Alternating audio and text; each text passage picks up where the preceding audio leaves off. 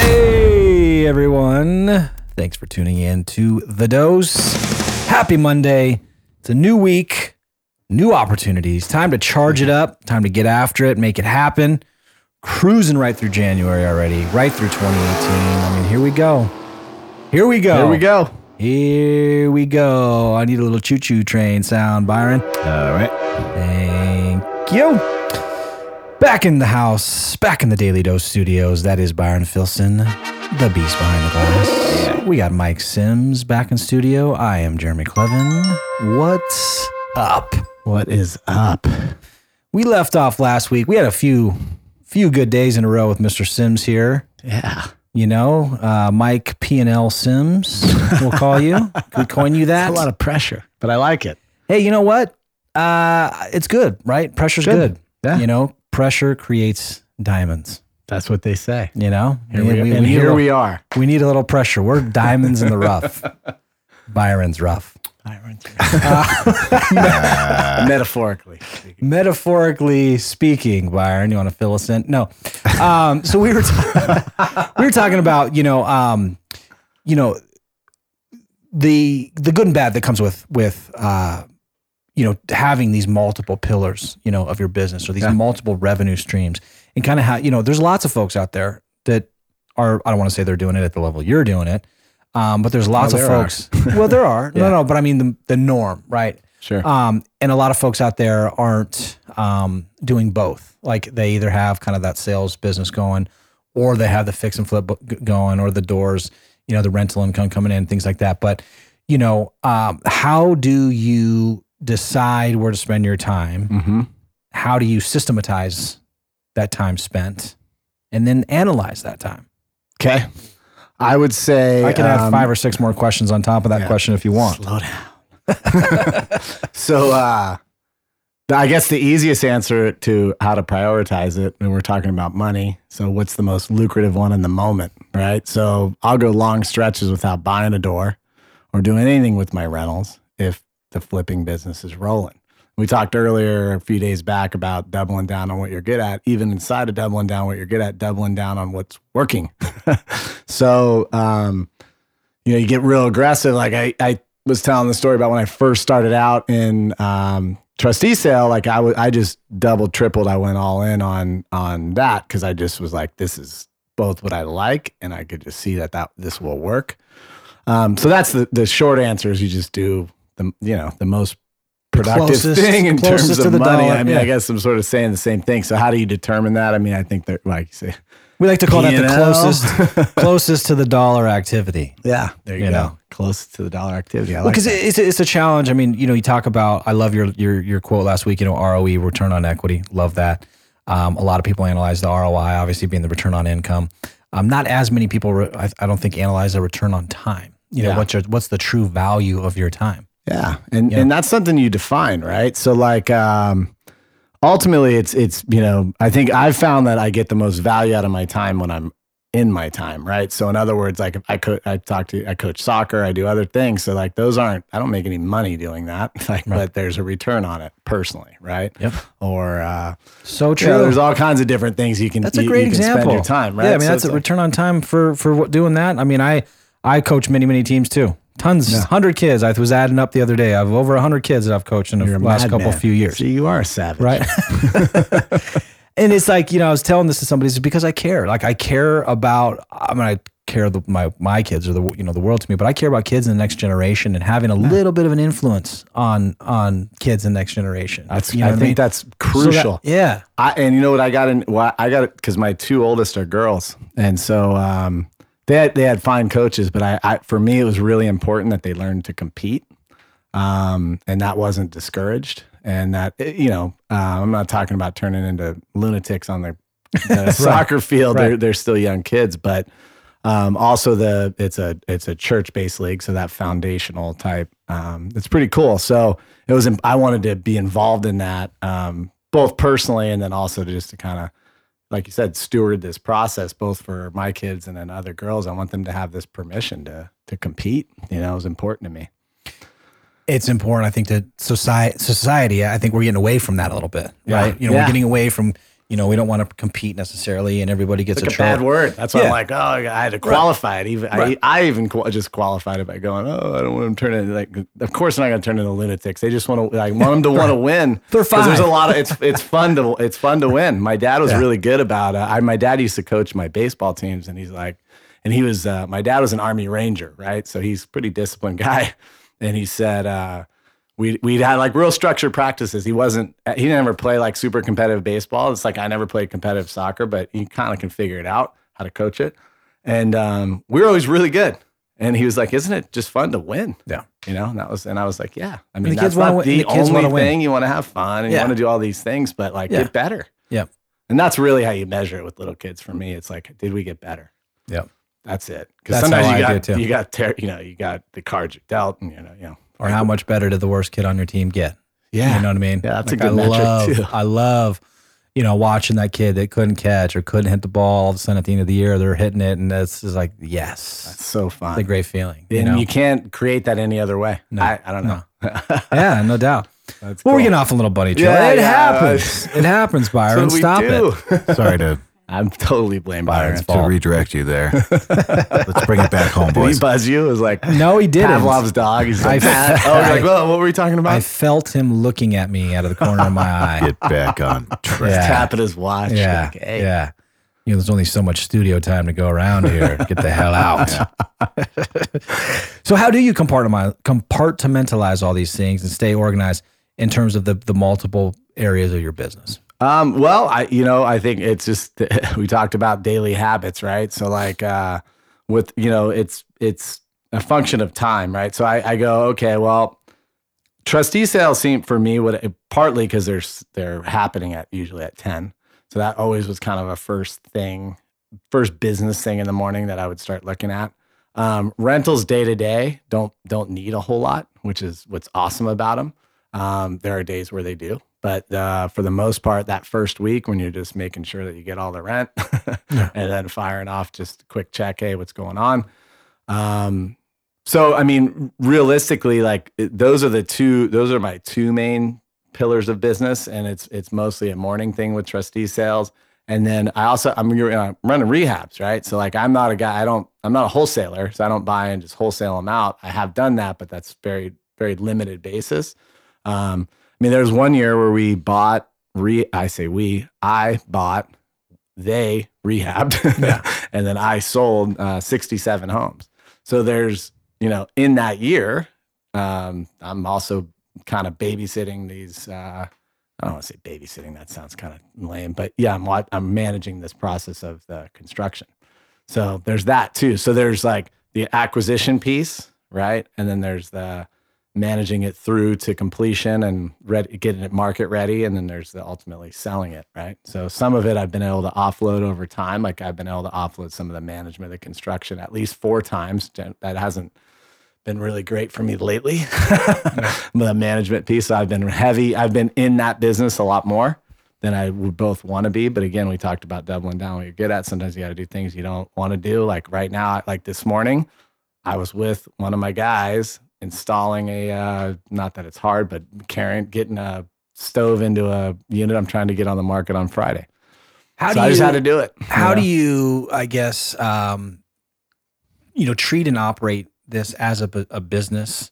Yeah. That of course there's the ebb and flow in the market, right? The ups and downs. There's different opportunities at different times. You mean it doesn't always just go up? It doesn't Feels just always. Last This decade, will right? last forever. That's the minute it changes. Yeah, right? I know. So Yeah. I think there's still Knock on enough wood. doubters that maybe we're okay. That's true. How do you create that? How do you operate that as a business? And I know you're talking about having staff, Like managing risk, like Right. market risk. well, market risk, but also like making this a sustainable business. So if you do want to go focus on something else and open, a flower shop or whatever else you're into, how do you? I'm totally into flower shops. I didn't even know you knew that about me. It's amazing. This guy's got Gaylord intuition. Fokker. Oh wait, what's Fokker's dad's name? That guy, the flower shop owner.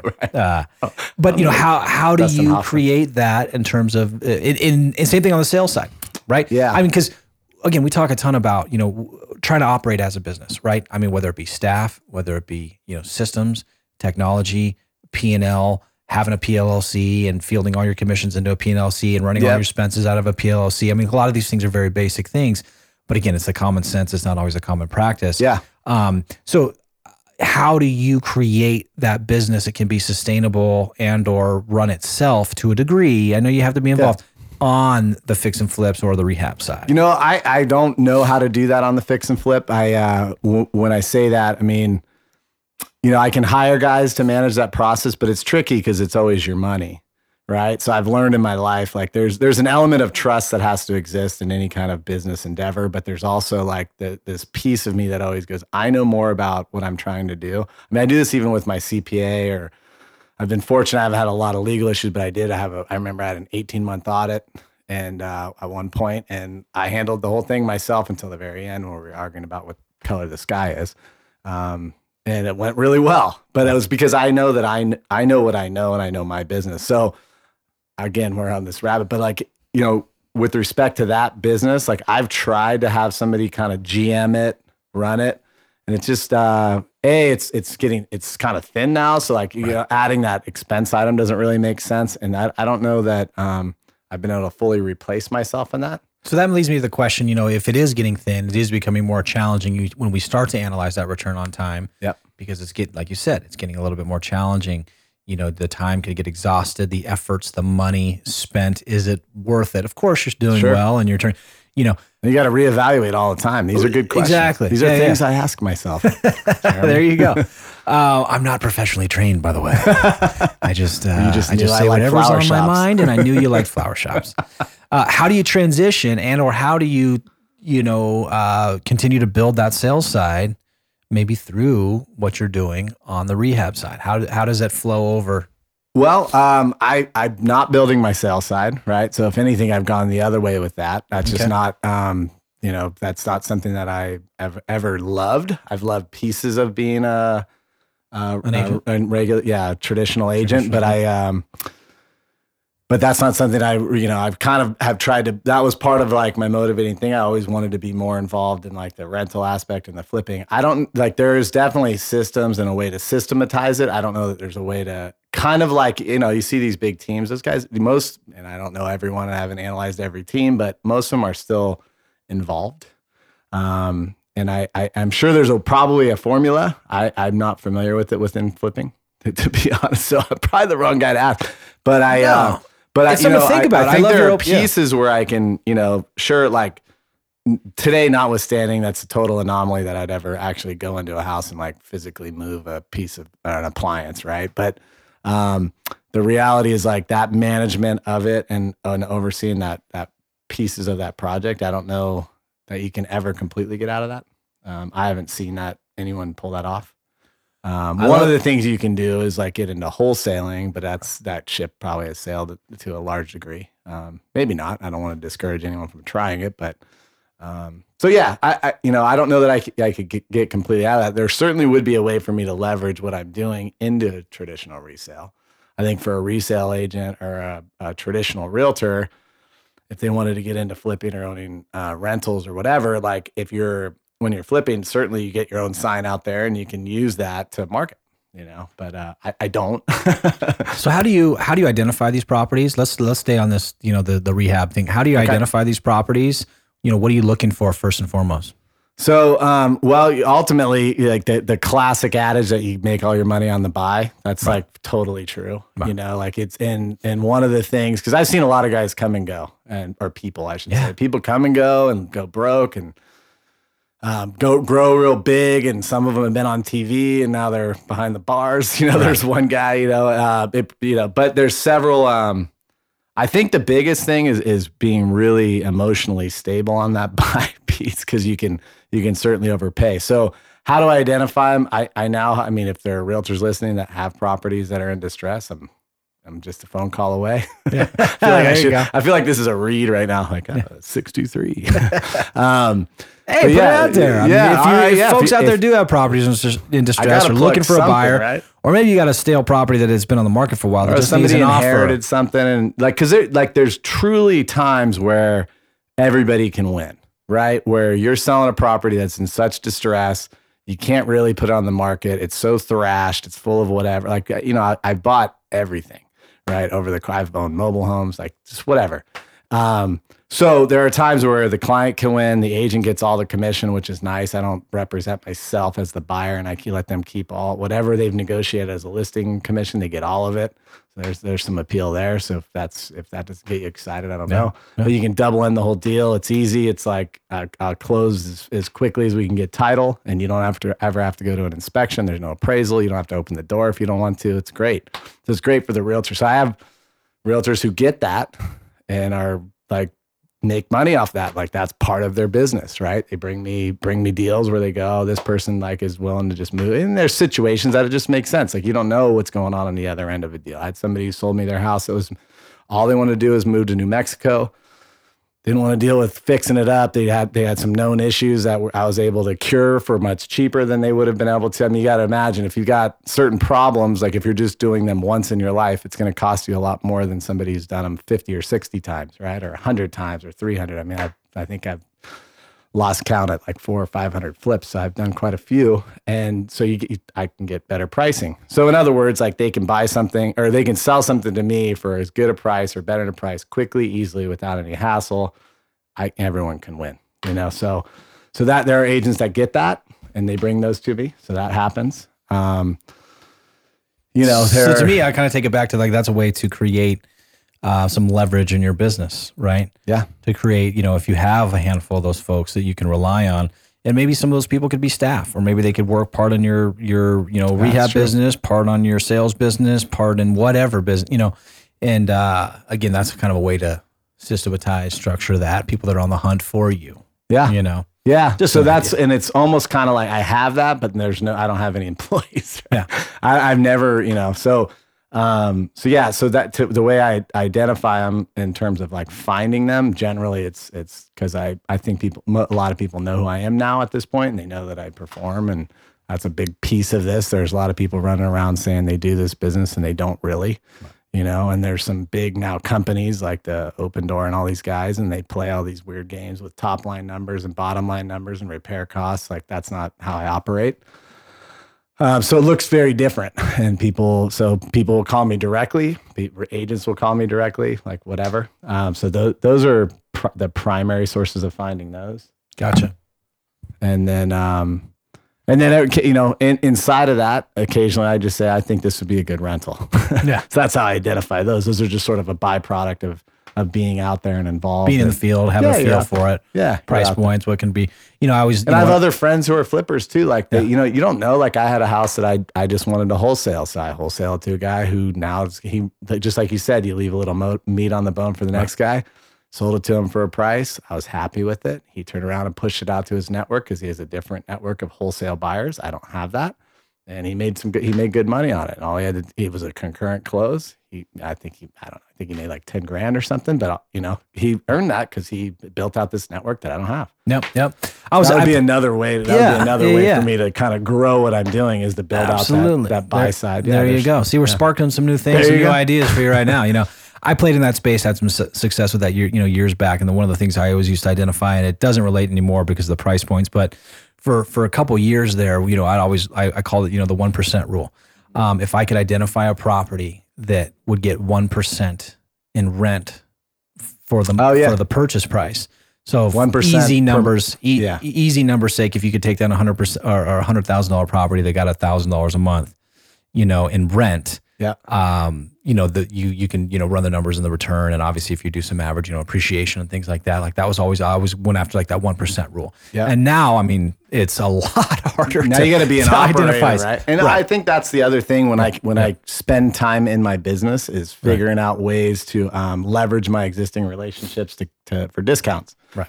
I have deals with Home Depot, national deal, all these different things that, you're getting some money. There's ways to, when you're paying attention, you can actually start saving and leveraging those relationships. Because that's the same thing. All my vendors know that they get paid, that it's easy work. There's no homeowner to deal with. It just like looks a lot different. So the ones that get it love the work, and they use it kind of as their bread and butter, and they go do other stuff. Leverage to me is a powerful word. Mark and I do a class as part of Workshop Wednesday every so often. Leverage points and expansion. Identifying it. In your business. I'm such a big believer in leverage. 100 people's 1% of 100 people's efforts is the same as 100% of your own. Yeah. Right. Yeah. Leveraging time, leveraging cost, leveraging, people and resources, constantly, to try to eventually use that. It's like an investment, right? Investment into the next level. So on that note, I know we're going a little bit long today. Let's put a little bow on this. We'll come back for one more segment, one more day with Mr. Mike Sims, a true beast, in the most positive sense of the word. Guys, have a great Monday. Kicking off the week right. Let's get it. Talk to you tomorrow. See you. Bye.